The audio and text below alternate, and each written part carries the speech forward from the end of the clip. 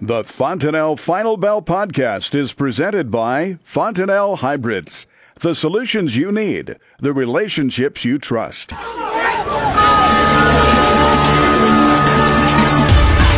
Afternoon. Welcome to the Fontanelle Final Bell here on the Rural Radio Network. I'm Susan Littlefield. It is time to take a look at the report, all the things that have been happening today, and we've brought in Jeff Peterson to join us with Heartland Farm Partners. You guys are based out of Lincoln, Jeff. As you had the opportunity, and I made this comment before we started the Final Bell, I really had some optimism out there because we saw the grains trade higher for the most part all day. The beans, they couldn't hold on, and they ended up finishing to the lower side. I know that was disappointing. When we did see them higher earlier in the day, I thought, hey, we are going to have a good close here. And when corn was working its way higher also, and we also had some strength coming out of livestock. And in addition to that, we had strength coming out of the wheat side. I thought, this is going to be a good close.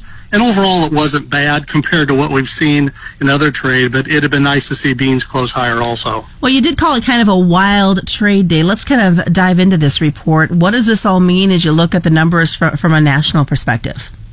Yeah, starting first there on the planted acreage, it's always nice to get this report behind us because it's been a wild season. We've had areas that were too dry early and then they turned out too wet. So these numbers we know, even though we have them now, they will change going forward. We'll see updates as the FSA data comes available. But at least for now, it gives us a way to start with a baseline of set of numbers. If we look overall, numbers were 756,000 acres, really higher on the corn side than what the average trade guess came in at 89.1 million acres. A couple other interesting notes here, though, Susan. That's actually about 1.1 million acres higher than what the prospective planning report was. And compared to last year, we'd be down just a little bit over 1 million acres on the corn side. Moving on over to soybeans, that was where there was a surprise. Everybody was looking for bean acres to be even higher. Unfortunately, they came in, down about 232,000 acres at 89.557 million acres compared to the average trade guess of 89.789. That's about 575,000 acres higher than our March 30th prospective planning numbers, but we're down about 585,000 acres from where we were last year. But an interesting note here, Susan, is that this is the first time going all the way back to 1983, if these numbers hold, where bean acres higher than corn acres is where our planted acreage sets. That doesn't come as a surprise, though, Jeff, because for so long we've been hearing people talk about the possibility of having higher bean acres than corn acres this growing season, even before the crop was in the ground. So here the proof, shall we say, is kind of in the pudding. It really is. There's a few interesting things as we dive down into the state level numbers. If we take a look at Nebraska actually came in 400,000 acres higher than what the March planting intentions report at 9.7 million acres. That's up 155,000 acres from where we would have been last year. So that was a surprise because as we look at the other side of it on the soybean side, they came in at 5.5 million acres. That would have been down 100,000 acres compared to the March intentions, and that'll actually put Nebraska down a couple 100,000 acres from where we were last year. And there was a lot of talk going in because of the problems we had with weather last year, a lot of down corn, a lot of concern on volunteer corn. I think everybody is kind of thinking that for Nebraska, we were going to be dealing with some bigger acres. As you look at these numbers and you get a chance to kind of digest and post the 11 o'clock release, how do we react going into Monday's trade? Well, best thing to say is that I think we've already seen the reaction today in regard to what the numbers are for both the planted acreage and quarterly stocks.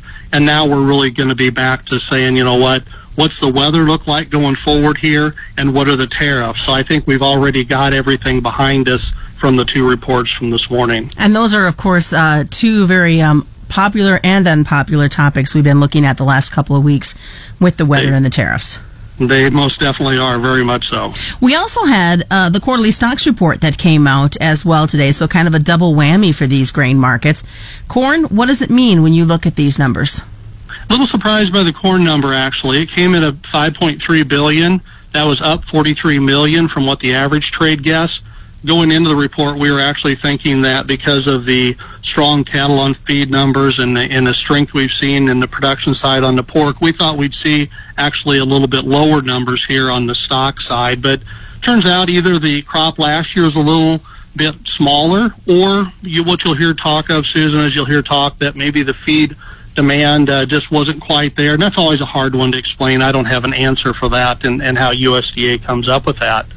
But to put that in perspective, that'd be about 77 million bushels higher than where we would have been last year at this time. Moving on over to soybeans, we're up about 4 million bushels compared to the average trade guess, 1.22 billion bushels. That is 256 million bushels higher than what it would have been a year ago. And actually, for soybeans for the June report, this will be the largest amount of soybeans that we have had in history, and I think the data set that I was looking at went back to 1943. So since NASA's been keeping records, this will be the largest amount of soybeans that we've had at the national level in the June report. Can we blame that on a quieter trade opportunities, all the tariff discussions? What seems to be that we have that large of a number in stocks? Yeah. And a lot of it's just where our production was. You know, we knew we were going to have a larger amount of stocks here. The thing that doesn't quite tell the whole story here is that if we were to put that in perspective with a amount of stocks compared to demand, it'd be by no means a record there. So that number's a little bit deceiving. But on the demand side, overall, surprisingly enough, though, we're seeing good crush demand still, and that's holding up very well. And I think that's because of the strength we're seeing in the pork complex. And believe it or not, the export demand is still holding in there all right. As a matter of fact, when we take a look at the export demand side, we think we're still on pace to go ahead and meet USDA's numbers. Even if we go ahead and take out, there's about 170 million bushels between what is slated for China and what's sitting in the unknown category right now, that still could be counts. All right, well, stick around, folks. We've got more of the Fontanelle Final Bell coming up after this on the Rural Radio Network. Welcome back to the Fontanelle Final Bell here on the Rural Radio Network. I'm Susan Littlefield. Jeff Peterson is joining us from Heartland Farm Partners. We Jeff, dove into a lot of factors affecting the grain trade of today. Let's talk a little bit more export numbers, because that's where a lot of producers are really wondering what's going on and how they move forward, especially with all this outside world talk that's affecting the markets. Yeah, there is a lot of concern about that. And one area that we get the most questions on is on soybean exports. We had a chance to talk about old crop. On the new crop side, new crop exports look actually pretty good. Right now, 276 million bushels have already been sold for the 2018 crop year. But as we dig a little bit deeper into those numbers, I want us to all kind of understand what makes those up right now. It's not uncommon for us to have this amount. This is actually the highest amount of sales, though, we've had going back for the past 4 years. But made up within that number, there's about 83 million bushels that are non-China or non-unknown. So our risk here is that even though that number looks really good right now, our potential risk going forward would be if China does go ahead and start backing out of the market, this trade discussion and war kind of ramps up, we could see that number pull back. Now, our belief as we look forward down the road, though, we do think that there's going to be additional countries that's going to step up, because right now the difference between Brazil and the U.S., looking at it at the Gulf side, their basis level is about $1.20 higher than where we are right now. So we're very competitive on beans. That's going to open up a lot of other countries to step in and buy bushels, even if China isn't there for us. You look at these stock numbers and breaking it down to a Nebraska perspective, what are our producers going to be seeing? Yeah, and I think we've seen some of that in the basis levels. If you look around at what the basis has been, it's been really very strong on soybeans and also on the corn side. But let's talk about corn first. Right now, corn, as we compare the June 1st stocks compared to June 1st a year ago, stocks are down 25 million bushels.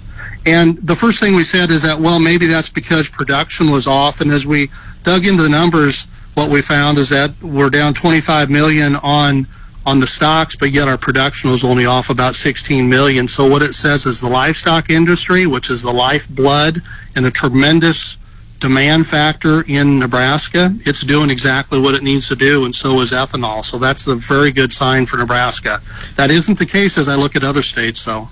You talk about the feed demand, obviously makes us wonder as we move over to the livestock side. They watched as well, not only the quarterly stocks report, but this planning intentions report as well today. A decent day going on for the cattle market. It really was, and it was a little bit surprising, actually. We saw corn sold off yesterday and then came back with some strength here today, and I thought, well, man, on the feeder cattle side, we closed up 450 on the August on the feeder cattle side, and on September about 357. And you look at that and you go, well, with the market coming up like that, that was pretty surprising. But from what we're hearing, though, there is some pretty good demand out there yet for these cattle getting ready to be placed. So I think overall, as you look at the numbers, you'd have to say our export demand has been very good. The last numbers that I've looked at here on the beef side actually show we're up about 19% on the export side, not only on the sales side, but the powerful part about the shipments are actually happening too. Now it doesn't necessarily mean these tariffs aren't going to cause us some problems on the beef side down the road, but it is probably not quite as big a deal as what we're concerned about on the pork side. And you talk about this pork side of the trade, Jeff, and I mean, nice to have some positives for today, but long term, there's a big bunch of hurdles these guys are going to have to get over. Yeah, there is. I think it's been positive to see the price action, to have our hogs, nearby hogs back up, pushing up close to 83.50, coming all the way from 78 has been a good sign, and we're on an uptrend here. But a few things, we just had the inventory numbers, and that it came out and really showed that we were up about 3.4% on overall herd. But the thing that got our attention was the fact that breeding stock was up 3.5%. And we know that there's been some additional harvest capacity out of the plants across the Midwest. And what gets us a little bit concerned on the hog side is not so much, I think we got a great group of individuals that are producing hogs out there. It gets to be the demand side, and in particular the tariffs. We know we've talked before in other conversations about Mexican tariffs. One of our concerns becomes, how will the Chinese situation factor into this? So even though we're seeing the market move up here, that's great. I think this potentially gives us some opportunities to manage price risk. And if there was one of the complexes, I'd say, on the protein side, on the meat side, that we really got to be careful and make sure we're managing the correct amount of risk, that's definitely on the hog side. And of course, as it comes down to is really keeping that line of communication open with somebody who's helping you make those commodity decisions, like folks like you. Yeah, it helps. I think what we have is the U.S. is blessed by so many wonderful producers. What is the best way for folks to reach you, Jeff, to talk more about these markets? Yeah, give me a call at 402-366-4694. All right, that is the Fontenelle Final Bell as we wrap up another trade week right here on the Rural Radio Network.